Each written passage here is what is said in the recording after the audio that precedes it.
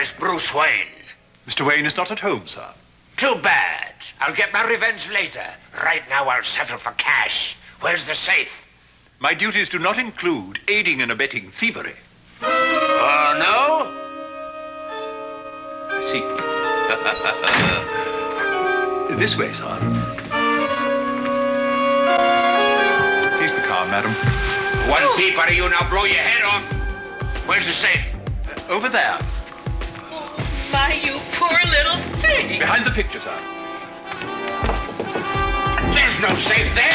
Alfred, be careful. The Joker's an arch criminal. I know, madam, but a very poor offencer. You Anglo freak, I'll smash you to smithereens. May I point out that smithereens is a childish confusion should have no place even in so poor a vocabulary as yours.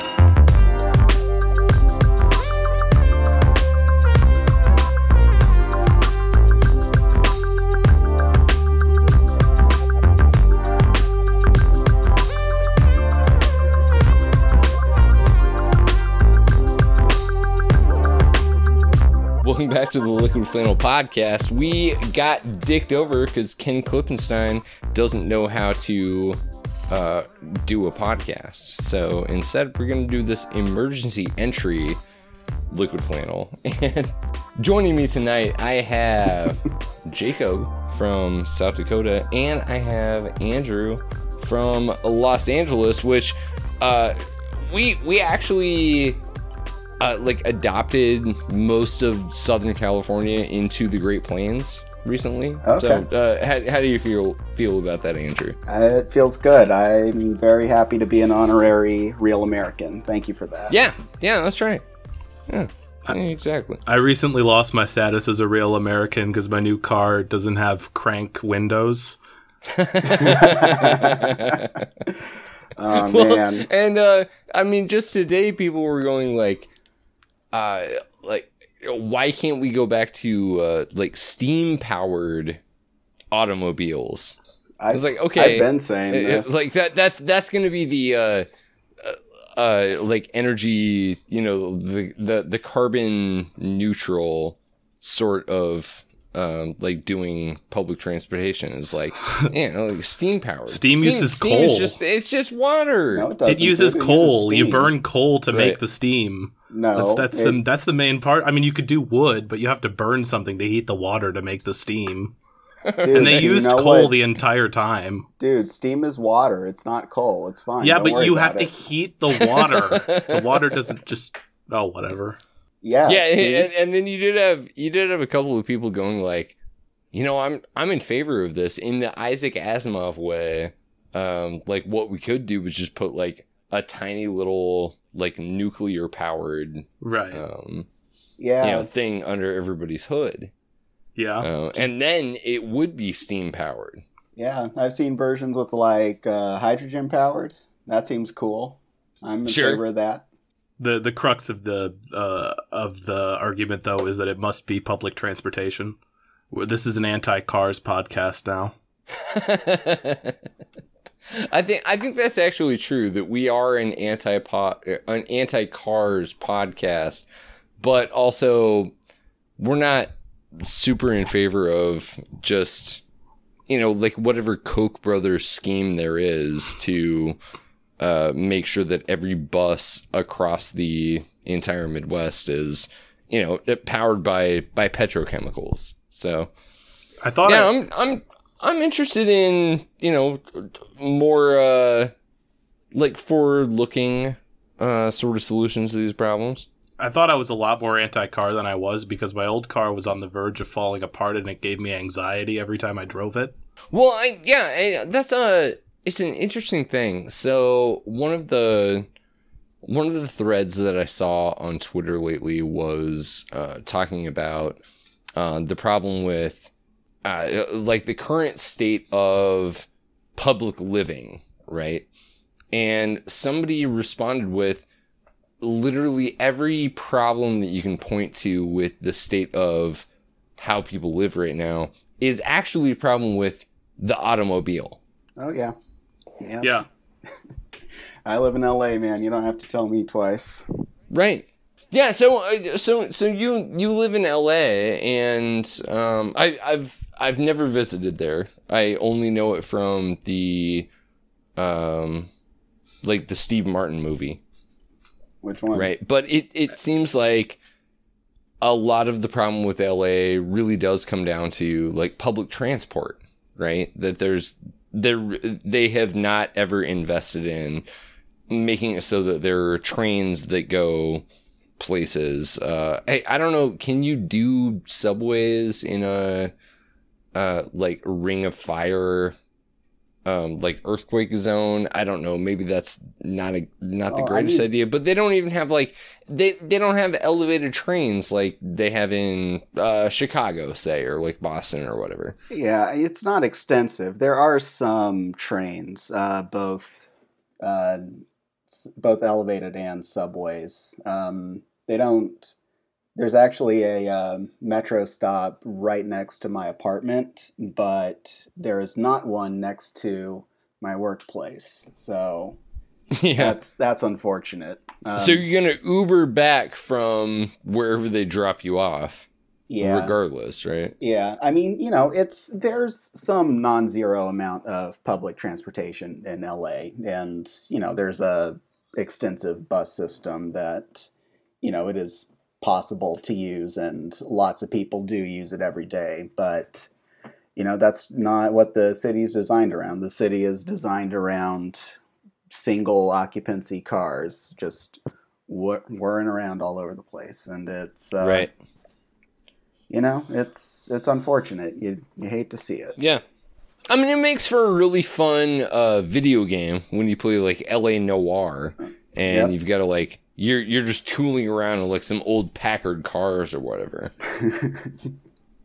Yep. I always think that would be cool, but then like I get on the road and I'm stuck behind an old car that is from like before they instituted all the smog policies. Yeah. So a that you Packard smell car. all the exhaust, and it's like, God damn, that's fucking terrible. And then I watch like a Humphrey Bogart movie, and I'm like, God damn, they just smelled like that all the time. That had to suck. Right. I feel so Yeah. bad for those people from the past. Well, Jacob, I mean, you live in South Dakota, right? So like, it's the worst I live state for I live in public Arlington, transportation. Texas. I'm sorry, what? It's the worst state for public transportation. Okay. Objectively. I was going to say, I live in Arlington, Texas, which was, up until just the past couple of years ago, the city that had the record for most number of people with absolutely zero public transportation. And then they finally, they got a bus going, and it's like, you can pick up a bus if you're going to go to a fucking Cowboys game or something like that. Like, we don't really have anything approaching the idea of a public transportation, but you live in South Dakota, which I imagine has got to be even worse than that, right? Because they're not even trucking people to fucking Cowboys Stadium. Right. There's there's a bus line in Sioux Falls. Sioux Falls is the city in South Dakota. If you don't know anything about South Dakota, there's about 180,000 people, I think, in Sioux Falls, South Dakota, which makes it the largest city by far in a state of about 800,000 people. That's amazing. Yeah. Yeah, like a third of the population. It's a lot of people. There's about there's one bus line, and you can get some cabs, but everybody has a car, everybody has to drive, and everything's so far apart that you have to drive there to get there. Yeah. Yeah, and in the meantime, living in South Dakota, I mean, I imagine that the people who live there, their living is probably, I don't know, I would say like 2 to 5 split between agriculture and extractive industry, like fossil fuel industry. Yeah, sure. There's a lot of farmers. Then in Sioux Falls, there's a lot of surface workers, and that's it. Yeah. That's what you have. Yeah. And a whole lot of credit lenders, a whole lot of people in the loan industry. That's right. Because we have such lax standards. You're there's so Delaware many too, places here. Yeah, we're You're Delaware too, and Delaware Junior. Yeah, Yeah, the smaller and- Delaware. Yeah, and you've got the Medicare headquarters out there, I think, too, right? Yeah. Yeah, so there you go. That's what we have. Yeah, you've got rent seeking and you've got actual government services that are useful to people. And you got Right. Mount Rushmore. Those are the Yeah, three no, things you need. it ends up feeling a lot like a Jack London like novella, right? Yeah. Where, like you've got a bunch of people who are out there like working their asses off, and they're paying some bosses who are, I don't know, like hanging out in the big cities. They're at this point probably what they're doing is like whining and dining the like state senators or the actual, you know, United States senators for Right. this thing. John, Where everybody else is out there, you know, you're either barely making it as a farmer, or you're barely making it as somebody who works on one of these like fracking rigs and addicted to fucking oxycodone or something because the job that you do just completely destroys your body. either that or you live in abject poverty on one of our reservations. Right. And they're building a pipeline through your backyard. That's what it's like. That's what it is. Actually, fairly recently, within the past year, our new governor was disallowed from setting foot on the largest reservation in the state because of her support for the pipeline. It's so cool. Yeah. Good Lord. Yeah, it's a massive problem, and I don't know. Jacob, so you're pretty online. You're at least as online as I am. Yeah. Do you feel like talking about these issues ends up being as effective, less effective, like way less effective than when people talk about, I don't know, for instance, like a hurricane that's about to hit like North Carolina or something?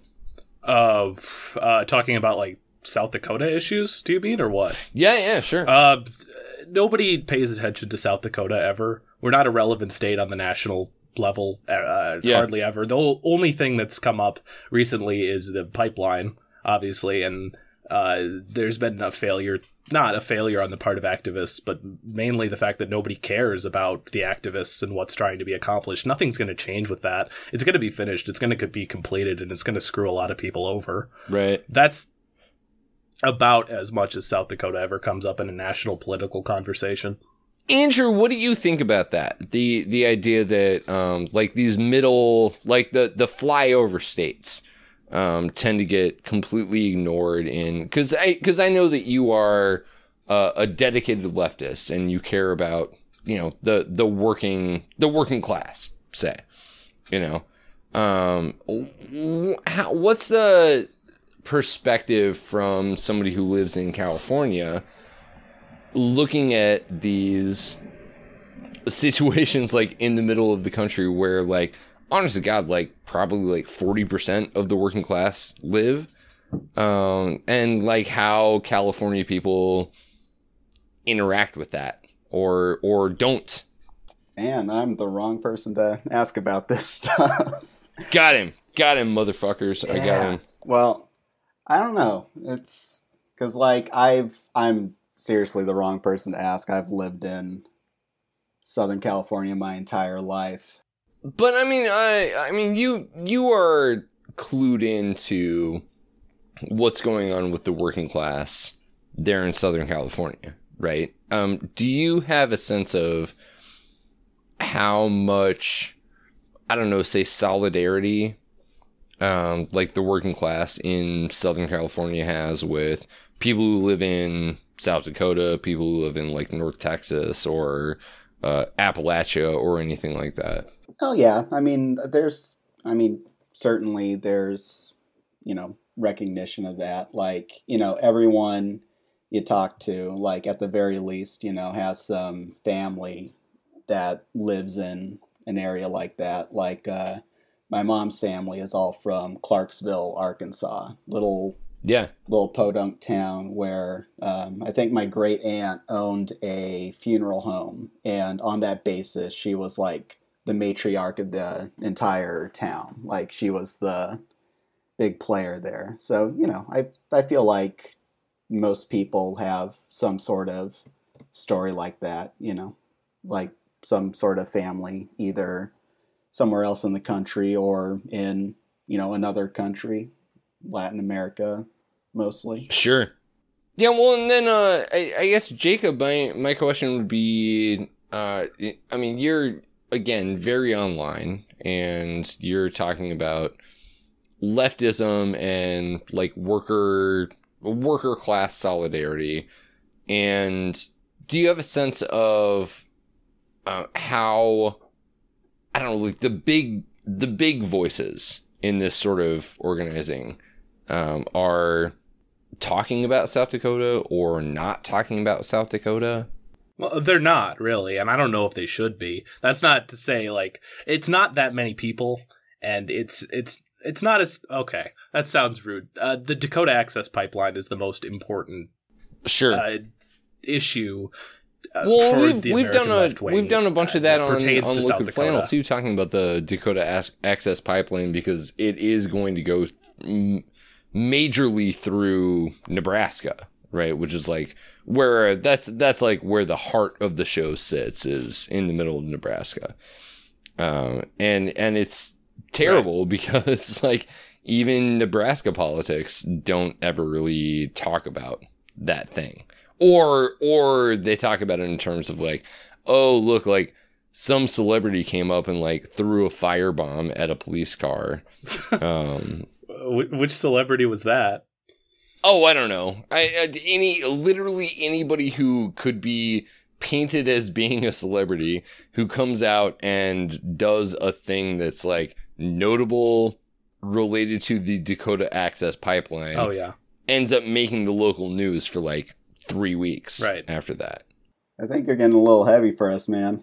I thought we were just going to talk shit on Ken Klippenstein for an hour. Oh yeah, shit. No, we should absolutely do that. In fact, if we're getting too heavy, let's take a little break there. We'll give you a bit of a break, listeners, and then we'll come back, and then we're just going to talk shit about Ken Klippenstein. The great places of South Dakota, where they living life the way it ought to be. From the pride of the plains to our black hills, the spirit of freedom lives here still. Great places, South Dakota. Okay. And here we are. Yeah. Here we are. It's I know that you guys don't feel like bad about this, but we can make fun of Ken Klippenstein for not knowing that he was supposed to record while we did a podcast. Yeah. Ken, buddy, come on. Ken, I thought you were at least for a backup. You would think that he could hit the record button on his. The thing that's most hilarious to me was, I'm not sure what he thought we were talking about when at the end of every segment we're going like, okay, Ken, stop that, save it as Ken Part 2. And then tonight he's like, oh, what? Was I supposed to be recording? Like, no, yeah, it's not. Nah, he's like, that's okay. The rules don't apply to me. I'm Ken Klippenstein. I've got 6-figure followers. I don't have to do this. I've got a check mark. Yeah, that's for the plebes. Follow me back, Ken. Please. Yeah, I will say that I don't want to not rag too hard on Ken, because I forget if he followed me first or if he followed me back very quickly after I followed him. But we are MUFOs, so I'll respect him for that always. He's good. I mean, he's a good guy, and he does tend to follow back appropriately.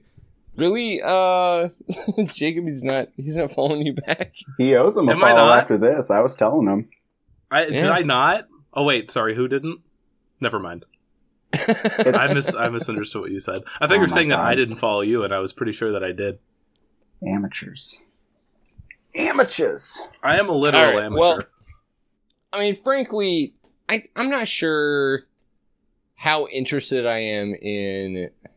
Okay, so liquid flannel tends to be we're like a current events sort of podcast most of the year, but then once it gets into October, it's like it's all spooky material, right? Ooh. And earlier and earlier, I'm feeling like what we need to be doing is like the spooky, like pop culture kind of commentary, you know? So I don't know. As a question to you two, when do you think it's most appropriate to get your like Halloween Twitter display name? October 1st. October 1st. October 1st? Yeah. That's also Okay. my birthday, but No shit. Yeah.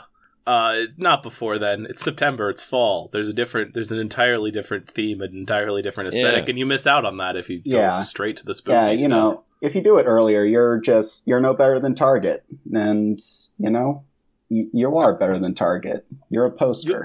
Have some Well, pride. Jacob, what would you say that aesthetic is? That's, I don't know. But if you start with the spooky stuff too early, you'll flame out by like October 15th Yeah. at the latest, and that's not fun. And then it's Halloween, and you're completely out of fuel. You're all spooked Now, out. what do you two think about the idea that there's a difference between, like harvest season that may include the like death and like spooky season, versus everything just gets swept in under like Spooktober. You know, Spooktober runs from late August through Halloween or something like that. Spooktober?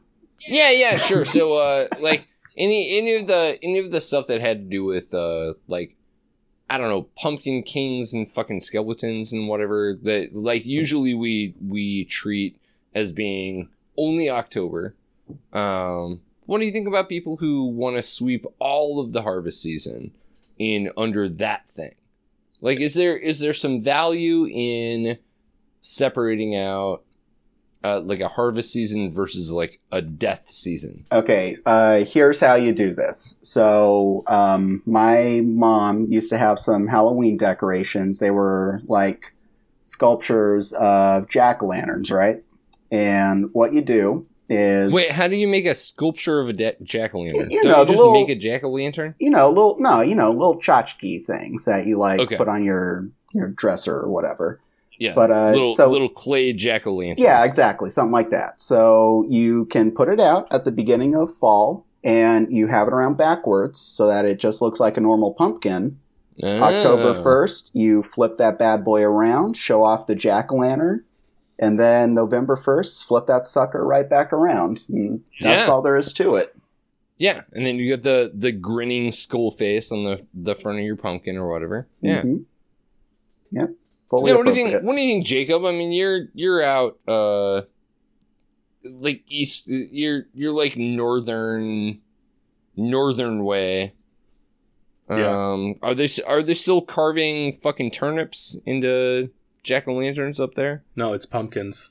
Everything's everything's standardized across the nation. We have the internet.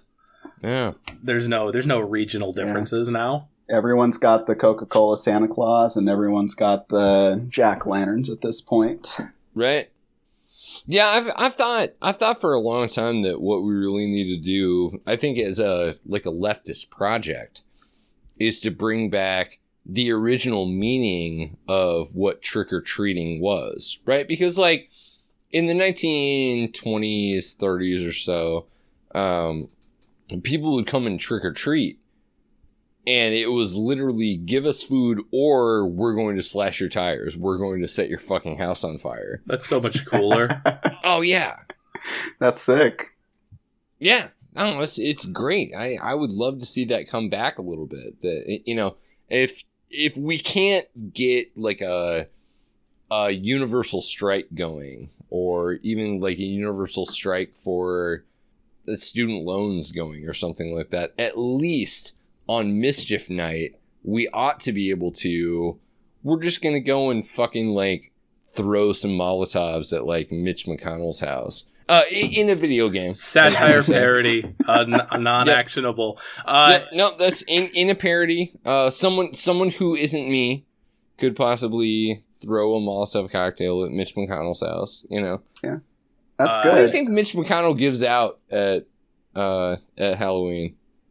I don't know. He probably just has a fenced-off house in a gated community, and nobody comes to his house. But what does he give to the trick-or-treaters?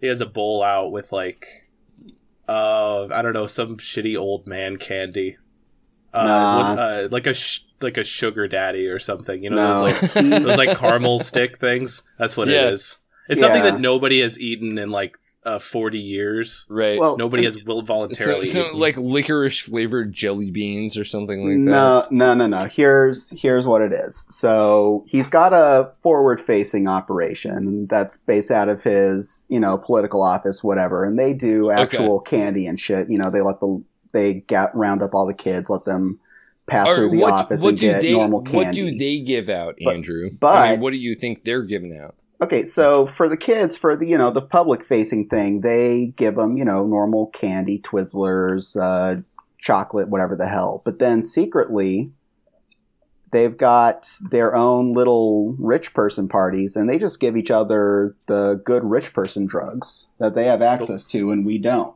Right. The drugs we don't know about.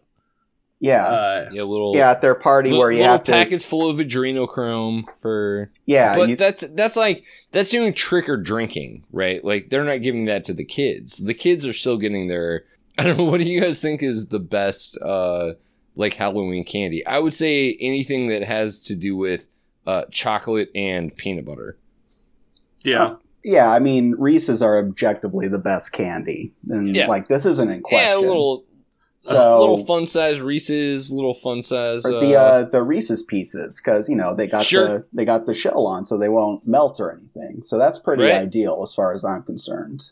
Yeah. And what's objectively the worst is like the gummy candies that are like, this is a gummy eyeball and it tastes like nothing, but it's a gimmick because it looks like a body part, so that makes it okay. It's trash. Get it out of here. I don't know. Do you think those are the worst? I would argue that like basic sour candy is actually worse than that. Okay. Because it's not even themed, right? Like it's just you're gonna eat like 3 sweet tarts that came in like a tiny paper sleeve. Oh yeah. Like it's in no way satisfying. Yeah, that's garbage. Let's see, I'm trying to think. There's no Peeps at Halloween, which is a good thing. That's a major plus in Halloween's favor, as opposed to all the other holidays, it seems. What are other... and it's funny because Peeps are a great candy to give for any holiday. Get them out of here. Because you can do Peeps jousting, which I think a lot of people don't know about. I did not know about it. Andrew, which part of the Peeps do you hate, the sugar or the marshmallow? Because that's all it is. I mean, I love sugar in certain contexts. I love gummy bears, but I don't know. Just the Peeps are bad. Just the way that they arrange the marshmallows and the sugar. I don't know. Something about the way that they do it. It's bad candy. Get out of here. They're not great. Give me some chocolate. I agree. They're very dry. Anyways, the reason Peeps are great is because you can stick 2 of them on a plate with little like toothpick swords, and then pop them in the microwave, and then you microwave them, and they blow up like balloons, and then one of them will lean over and pop the other one, and that's Peeps jousting. You don't eat them. They're just really fun. Yeah, you just mess up your mom's microwave and she gets really mad at sure. you. Like any of our moms haven't been mad at us about messing up her microwave before. Yeah, I had never heard about that. That's a really interesting idea. I'll have to try it out on someone else's microwave. It's actually more of a Halloween-y sort of trick than it is an Easter one. Yeah. That's true. So, maybe I'm wrong. Maybe we do need a Halloween Peep. Much to think about. I think I've seen some orange ones. before. But yeah, they'll do the ones that are like shaped like they'll just do. whatever. Wait, do they do that, or is it just bullshit like their normal Peeps and they just color it orange for Halloween? Because now that you say that, I think I have seen this. I've seen some pumpkin ones, but I have not seen like orange Peeps before. Bottom tier candy in any case, I think we can all agree. well, look, it's the only candy that'll perfectly dry your mouth out after you eat it. Terrible. Get it out of here. We don't want it. I don't know what I mean. How much do you guys go in for the celebration of death that is Halloween? I don't go into it at all. It's far too spooky for me. I just immediately start watching the Hallmark Christmas movies on October 1st.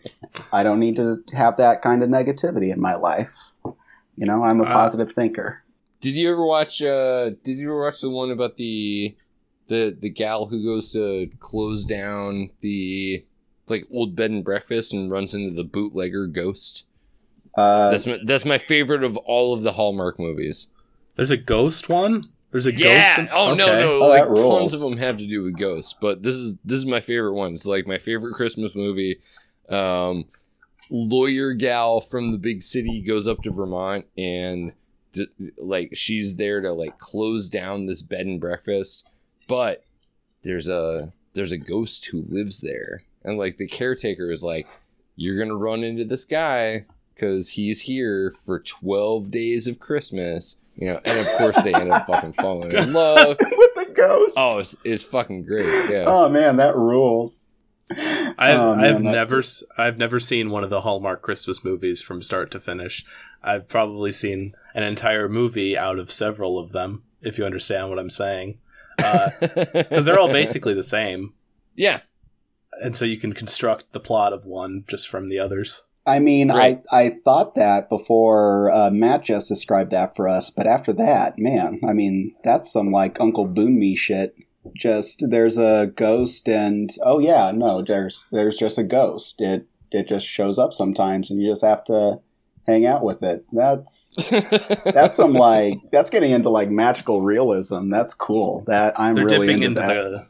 into the classics. They're taking The Ghost and Mrs. Muir and turning it into a Hallmark movie. It's great. I mean, who knows what they'll do next?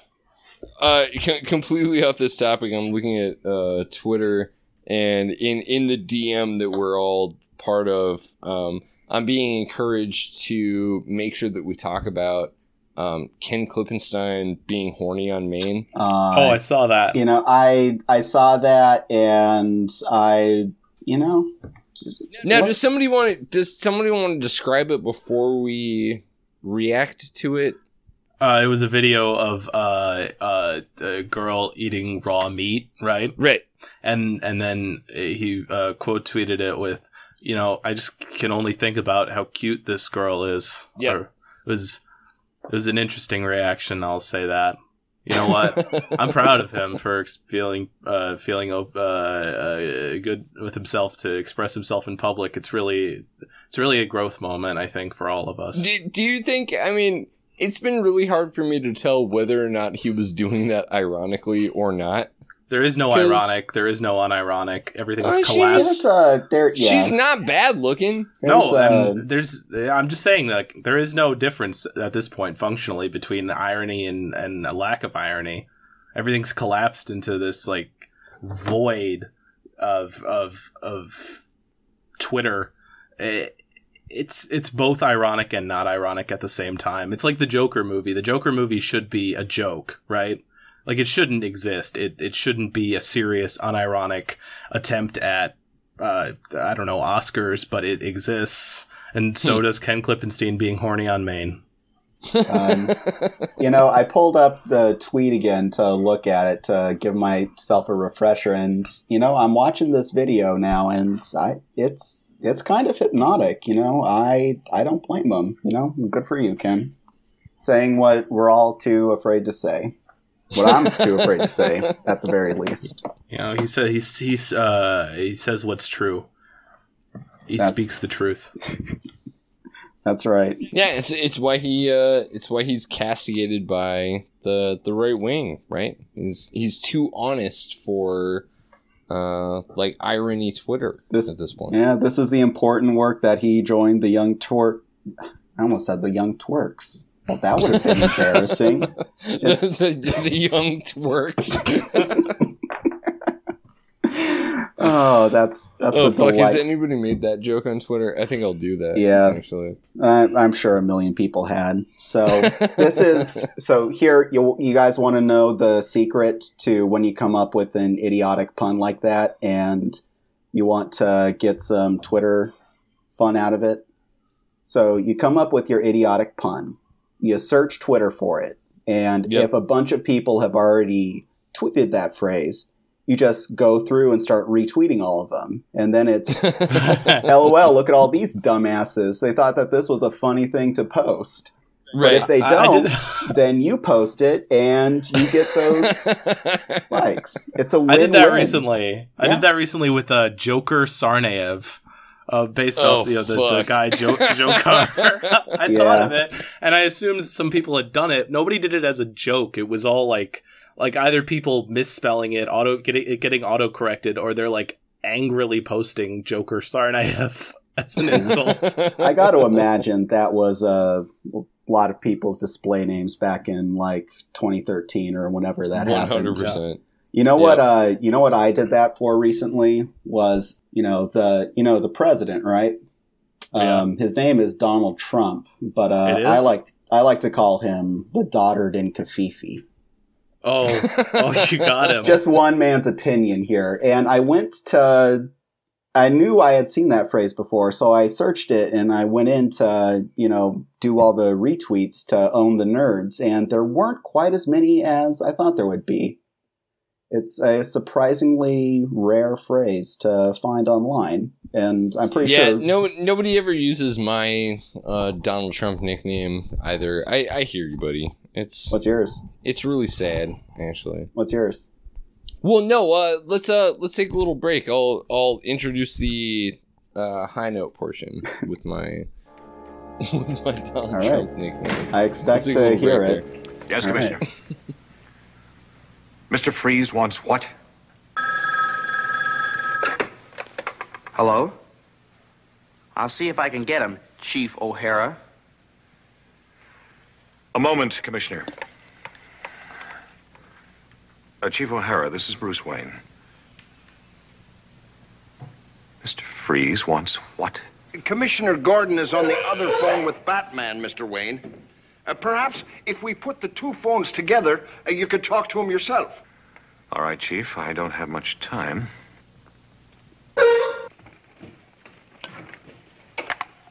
Batman? Yes, Mr. Wayne. Have you heard Mr. Freeze's scurrilous demands? Just briefly. If Robin and I act as go-betweens, are you prepared to make the telecast at midnight and pay the ransom, Mr. Wayne? I have no choice, Batman. Then may I suggest you tape the broadcast from the commissioner's office an hour earlier, and we will have a dummy package of money. A dummy package of money? That sounds risky. Risk is our business, Mr. Wayne. Of course, Batman, I have the same faith in you that all of Gotham City has. I hope Robin and I are deserving of that faith. I'll make the necessary arrangements and meet you at the commissioner's office at 11. Fine. Did you get all that, Commissioner? Indeed I did, Batman. We'll set up the tape telecast and have the dummy package of money waiting. See you at 11 tonight. So fellas, I did not give you the heads up on this, but every Liquid Flannel episode ends with us taking it out on a high note. So, quick. Think of something positive. Okay. You first. Tell me your name for Trump. No. You guys are the guests, so by all means, please go first. It is looking less and less unlikely that Jeremy Corbyn, a self-described avowed socialist, could possibly be a world leader. It's not certain, but it's more and more likely each day. And I think that's a big step. Damn, that's a good one. That's your your big like positive step is that Jeremy Corbyn is going to get fucking rat fucked. Yeah, it's going to be so leadership. Cool. No, I don't know. I have nothing else positive. Everything else is shit right now. Terrible. Look, that's the one thing I have to look forward to, okay? It's terrible. That's a terrible fucking high note. Yeah, well, you know what? Things aren't great. The Joker movie's going to be out within a month. That's what's cool. Yeah, right? That's really weird, right? That like I think we talked about this on a previous episode that everybody is talking about the Joker movie, but it's not out yet. It's so fucking funny. This is the greatest thing that has ever happened. Like, this is already the greatest joke that the Joker could possibly produce. Yeah, let's riff on an existing movie, but we'll just slather a layer of white grease paint over it, and that makes it exactly. That's an incredibly funny joke. I don't know, guys. I don't know. I honestly don't know. It seems like, I don't know, did either of you read the fucking Killing Joke, the Alan Moore, like, Joker comic Yeah, strip? It sucks. It's the worst thing Alan Moore's ever written. He's right that it's bad and it doesn't hold up. It's not good. That's my honest opinion on the Killing Joke. Do you think that's going to be the case for the movie? Because most people are... It seems like most of the reviews of it are like, yes, this person is reprehensible, but the story that they tell about how somebody becomes reprehensible is totally solid. I do not have any faith in Todd Phillips as a filmmaker. I have never had any faith in Todd Phillips as a filmmaker. And that's, I think, the key issue with Joker I mean, I might like it. I'm fully prepared to go into the theater, watch it, and be like, I enjoyed that. But, you know, Todd Phillips' best movie is The Hangover. Like, that's what we're working with here. Yeah. That's what he made. Did you see War Dogs? That was his other, his quote-unquote dramatic movie was like, I'm going to do The Wolf of Wall Street, but about Afghanistan. That's what we have here. Everything else that he has is like comedies like old school The Hangover movies and Due Date. Well, and here's a question for both of you, right? That it seems pretty clear from the pre-reviews of this movie that it is a story about effectively the like incel forums off of Reddit. I wouldn't put any stock in that whatsoever, man. I really would not. Let me finish my question. It's analogous, but it's also like exactly the kind of thing that movie reviewers want to say. I think a lot of the heretofore critical commentary has to do with it being effectively that it's, you know, that this is like, it's like incel apologia or something like that. Mm-hmm. I have a little bit more faith in the filmmaker and also with Joaquin Phoenix that it's not going to end up being that. And to add like a soupçon of like flavor to this, Joker is going to come out on the same day that the movie Cuck comes out. Oh, they're the same day? The same day? Oh, that is so unfortunate for Cuck. I feel so bad for Cuck. It's going to be the sleeper hit. It's going to be it's counter programming. It's counter programming, but exactly what counter programming, which is not supposed to be, which is that it's the exact same thing. Cuck is going to get cucked, I'm afraid. Okay, this is a really quick sidetrack, but my favorite instance of like attempted counter programming was when they were like, all right, we're going to release the Alvin and the Chipmunks sequel on the same day as the Star Wars movie. And that way all the kids will go see the kids movie instead of Star Wars, which somehow isn't a kids movie. Oh, it didn't work out very well. That's so cool. That rules, man. Yeah. Right. No, but I think I think it's a legit question, at least before these two movies come out. Do you think that, I mean, are the like, I don't know, fucking use the terrible terminology of people that we disagree with. Are the SJWs right on this one? That like, this is just going to encourage more people, both Joker and Cuck, are they going to encourage more people to be like right-wing like lone wolf shooters, or are we seeing a thing in Hollywood where they're going to tell some like sympathetic stories where you aren't actually supposed to sympathize with the character? All right. My honest take on this is that I mean, obviously we don't know this because we haven't seen the fucking movie yet. Most of the people talking about this haven't seen the fucking movie yet. But right. I have every confidence that after the movie comes out and we get to see it, that by any objective standard, Star Wars The Last Jedi would be more approving of vigilante violence than Joker. Okay. Please unpack that a little bit. The theme of the Star Wars The Last Jedi is that suicide bombings are good, except for when they're not.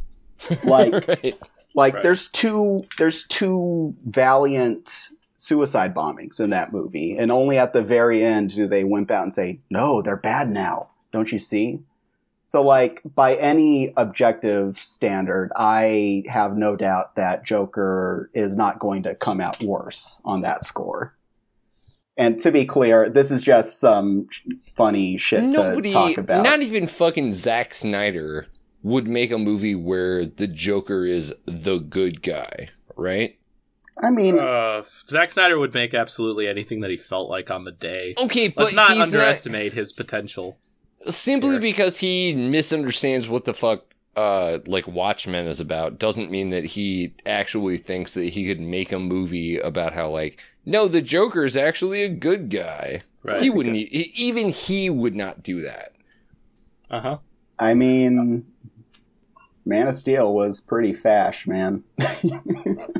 Pretty aggressive. Oh, my favorite thing. And so was his interpretation of Watchmen, because you know, Alan Moore assumes something of his readers and going like, you know, like, oh man, Rorschach is fucking cool as hell. Like, he's the good guy of this story. Okay, that's different from taking a person who has been an absolute, like, genocidal fucking maniac for 80 years at this point and trying to make a movie about, like, actually the Joker was the good guy in this one.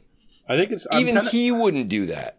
I'm kind of getting tired of being asked to, like, this sounds stupid now that I'm saying it out loud, but I'm getting tired of being asked to take comic books seriously in this context. Yep. Like, they're children's books. They're great. Like, they're great for children, old comic books, but they were bubblegum advertisement filler pages is what they were. And they were for kids. Can we make a thing for kids out of the Joker, please? Have you read old Joker stuff? He's just like, he's a bank robber who, like, paints somebody's face white when he robs the bank. Dozens of pies, and that's awful. Yeah, that's what he does, and I miss that. I miss that we can't do that anymore. We're stuck in Joker is Osama bin Laden, like, which is what Nolan did. I could not fucking disagree more. Okay. I genuinely couldn't. I mean, there are kids' movies right now where you've got, you know, like, villains who may or may not be redeemed by the end of it. You know, I've got a niece. We watch a ton of fucking kids' movies. So, like, I've seen the fucking Trolls movie probably 1,000 times at this point. I've seen Moana about 1,000 times at this point. And in both of those, it's like, oh, it's like more or less a misunderstanding. You know, like, these people aren't actually evil. Nobody who actually understands the Joker as a character would ever paint him as being like, oh, he's just a misunderstood good guy. You know, like, if we could just get to the root of, you know, he's not the fucking Grinch, man. Like, he's a mass murderer, you know? Yeah. I remember picking up a book when I was in fucking, it must have been like 4th grade or something, and reading it, and it's like, Batman he's shown up to a crime scene where the Joker just fed a bunch of innocents into a fucking paper press, you know? Wow. Just like 100 people. He just, like, flatten them out, so it's just like blood and guts all over the place, and Batman's like, you know what, this guy is actually bad, I've never been a fan of that kind of Joker. My preferred Joker has always been just like Cesar Romero. Like he's a bank robber who plays pranks. It's fun, it's silly, it's dumb. I don't know. I'm not against this. Once again, I'll see it. Probably opening week, and I'll let all my prejudices against Joker slide away. Yeah, I'm gonna go against the liquid flannel. What we normally do, and just say like, let's all just end the show on who do we think was the best, or what was the best Batman portrayal? Adam West. Yeah, absolutely, Adam West. Yeah, it's legit. That's should I expand on that, or should I just say the thing? You absolutely should expand on that. Okay, yes. Adam West is wholesome. He's funny. He's a fantastic straight man comedic performance. One of the best straight men. Oh, comedy. He's unbelievably good. There's that that outtake of him where he just like keeps going and going on this thing, where he's holding together a scene that like, you know, you watch like a fucking like Office outtake or something. It's like they would have given up on this like 5 minutes ago. Right. There's this wonderful scene in Batman, the television series, where Commissioner Gordon is talking on the phone to both Bruce Wayne and Batman, and he decides, I need you to talk to each other, so I'm going to hold the headsets together, the handsets for the telephones together, and then Bruce Wayne is talking into the two different phones as his Batman voice and as his Bruce Wayne voice. It's hilarious. It's a very funny show. I don't think that Batman should be serious, and I know that's a lost battle. Batman is stuck in the same place that he's been in since 1986. And it's fine. It's fine. It exists. You know, Jacob, and what I was going to say was, I mean, honest to God, one of my favorite Batman movies is the George Clooney Batman and Robin. Oh my God. Okay. The one, spicy take. Yeah, the one that's got it's Arnold Schwarzenegger as Mr. Freeze and Uma Thurman. Yep. Yes. I can appreciate those, but they're really badly written and they're not funny. That's the main issue with them. They're exactly as well written. They're not. As well they're not witty. They're not as fucking as the Adam West Batman. I strongly disagree. There is no wit or intelligence in the script of Batman and Robin. There is some, and not every TV script that they shot for Batman 66. But at least some of them have wit and intelligence in the joke writing. Excuse me, sir. It's a writer's room that whatever. Excuse me, sir. You're mistaken. You see, bring it in. When Arnold Schwarzenegger as Mr. Freeze busts in that one scene, you probably misheard this. He doesn't say "nice to meet you." Oh, okay. Oh, right. I think that's where the misunderstanding is coming from. He actually says "ice to meet you." You're right. Boom. This is the smartest written joke I've ever heard in my life. Nailed it. Boom. There are no bits in Batman and Robin. There's just one-liners. That's the problem. What are you talking bits. About? He's got the ongoing ice pun bit. Those are just one-liners. They're one-liners. Commando. Commando. I'm convinced that you don't need to go back and watch the fucking 66 Adam West Batman because it's not better than that. It is so much better. You know what? Commando is a more intelligently written comedy, if you view it as a comedy, than Batman and Robin is. Yeah, I'm not saying it's good. I'm just defending it for having bits as opposed to no bits. We didn't actually get Andrew's take on, like, what do you think was the best film portrayal of Batman? Oh, easily Batman 89, the first Tim Burton one, as far as I'm concerned. Okay. Like, that's a strong entry. Like, honestly, like, there didn't really need to be reinventing the wheel after Batman 89. You know, you got such a great, setup there. You've got the really strong art direction that Tim Burton brought to it from, back before he lost his fucking mind, became a hot topic consultant. Michael Keaton was more or less an arguably good both Bruce Wayne and Batman. Yeah, Michael Keaton, like he just has such a weird kind of energy to him, just like weirdly intense. Like he could kind of go any way at any given moment as Sure. Bruce Wayne or Batman. You know, he kills the Joker at the end of that movie. That's not something we see Oh Batman God, yeah, normally do. that's right. No, it was a wonderful movie. I genuinely adore it to bits. All right, so And that's Andrew's number one. What about you, Jacob? What's your number one Batman? Like, movie. do you mean like Batman movie? Yeah. Batman. I mean, like he already film portrayal. I think. I mean, he Okay, already because the Batman 66 movie is not great, if I'm being honest. The show is a lot better than the movie.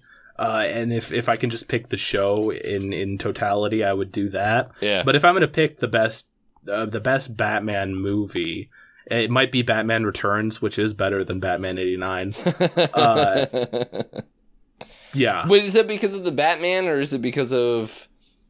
It's because they fixed the Danny suit. DeVito. They fixed the suit. The suit is so terrible in Batman 89. It's covered in dust. It's got like the terrible symbol. If you notice, the symbol is not the same on the poster as it is on the suit. The suit symbol has these two little bat feet at the bottom point. It's awful. Look at it. You can't not notice it. It's what you look at every single time Batman's on screen. You're like, why did they do this to the suit symbol? and then they fixed These are it. mostly superficial reasons, but And then they fixed Yeah, it. by so getting so a I nit. could cheat for mine and say that my favorite Batman portrayal is from Under the Red Hood, but that's animated Batman. that's Doesn't fine. count. The Bruce Greenwood performance, It's isn't it? really, really good. Yeah, fair. And that one, no, I think it's the Dark Knight Returns where Bender from Futurama plays the Joker. What the fuck? Yeah, John DiMaggio plays the Joker and he's really good. I mean, it's like really dark. That's a sort choice. of Joker. Yeah, definitely a choice.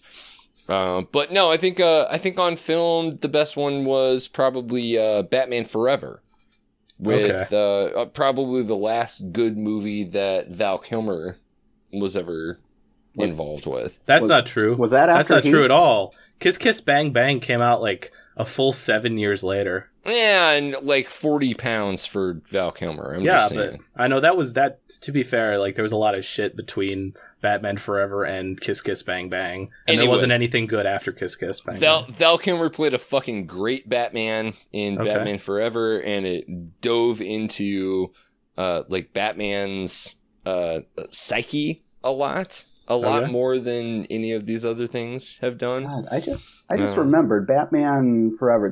That's got Tommy Lee Jones as Two-Face and That's right. Jim Carrey as the Riddler, right? Yep. God damn, I've thought about that. That's the first time I've thought about that in probably 15 years. Man, that's a very the reason that interesting Tommy Lee cast. Jones fucking hated Jim Carrey was because of that movie. That's right. That's where that "I can't sanction your buffoonery" comes from, right? Yep. Oh man, Which Dude, is not fair of him to say because he plays it bigger than Jim Carrey does in that. Like he's playing every line bigger than Jim Carrey somehow. I don't know what his hang up is. Yeah, and his Sugar and Spice Girls were fucking. Oh God, who were they? It was like It was two models, wasn't it? Or was it was like two women who have like gone on to. Oh my God, I gotta fucking look this up. I am so curious to rewatch Batman Forever now. That's such an interesting cast to have in a movie. What's really weird about that is in Batman Forever, obviously Harvey Dent changes from black to white because he was Billy D. Williams in the first movie, right? Harvey Dent shows up in Batman 89. Oh, is it supposed to be continuity between those movies? Yeah, sort of. But the reason that happened was that in Batman Returns, they were going to bring back Billy D. Williams to play Two-Face. And the character played by Christopher Walken in Batman Returns was going to be Harvey Dent and not the like random character that they created for that. But they decided they could not have Two-Face be black. That's the reason. No. Yeah. Wait, so Christopher Walken was going to be Harvey Dent? It was going to be Harvey Dent, played by Billy D. Williams. It was obviously going to be slightly different, like, script. Wait, but what was Chris Walken going to do in this scenario? I don't know. I haven't read the original draft. No, I mean, sorry, the character played by Christopher Walken in Batman Returns was originally, in the script, was Harvey Dent. They changed the character to a different character I understand now. After they couldn't, Yeah, so Sugar and Spice in Batman Forever were played by Debbie Mazar and Drew Barrymore. Oh, okay. And sorry, who are those? Those are like you don't know Two-Face's Drew Barrymore? Girls? No, I'm not sure who Debbie Mazar is, but Drew Barrymore was... I know who Drew Barrymore is. I meant Sugar and Spice. That's like Two-Face's harem or whatever. Yeah, exactly. Okay. Yeah, the Two-Face had like his like angel girl and his demon girl. Okay. They couldn't cross over the line in the middle of the room. They had to stand in half of it. God, I need to rewatch this fucking movie. I need to rewatch that, and I need to rewatch the Matrix sequels. Have been on my mind. Well, yeah, they're remaking the Matrix. Right? I am okay. So that it might be a sequel. Okay, so this new Matrix movie that they're making, I'm not saying that it will be a good movie. I am saying though that it has the potential to maybe be the best movie. I mean, I'm 100% serious. You know, Keanu Reeves post John Wick and Wachowski post Speed Racer, like that's potentially a really powerful combination. I'm not saying that it is going to come together magically the way that it could, but there's potential there. I'm genuinely very excited for it. I'm okay with it.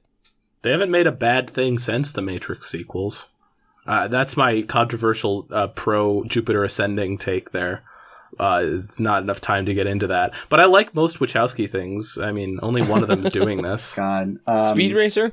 Speed Racer is miraculously good. Like, I think it's Shanti Collins who said this, that Speed Racer came out around the same time that either the Nolan Batmans or the Marvel movies were getting started up, and Speed Racer like represents what could have been, you know, the course that this kind of movie could have taken. And it's a real shame that we didn't get more movies like that, because I mean it is a just astoundingly good movie. I love it to bits. It's really good.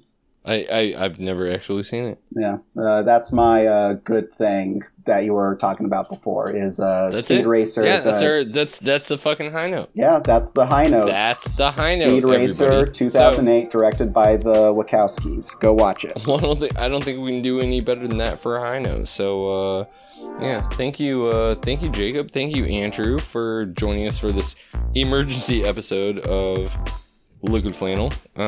Let's all not fail to dunk on Ken Klippenstein. Yeah, I was about to say thank you, Matt, and thank you, Ken, for fucking up and allowing me to make my podcast completely debut. Fucked up. Just unbelievable fucking fuck up. I love you, Ken.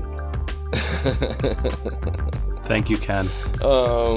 Yeah, which one do you want to start off? Andrew, where can everybody find you online? I am on Twitter at YouWon'tBeLaughin', LAFFIN. I am nowhere else. Please do not try to find me elsewhere. But you will be laughing, however. He's a very good follow. I will be laughing once I see Joker in theaters October 4th. And Jacob, what about you? I'm on Twitter at Jacob R Forster. It's Forster. A lot of people spell the last name wrong. It's very important. Forster. Exactly how it sounds. Don't throw an extra E in there. Don't mess it up. Well, you're going to want to follow instantly, okay? You two are a couple of stags for jumping in on this emergency episode. Of course, I'm Matthew Hodges. I'm on Twitter at Matt the Great with the W, and you follow the show at liquid_flannel.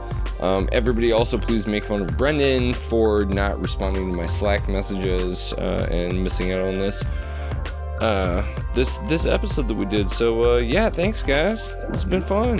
Yeah, thanks for having me. Cheers. All right. Thanks.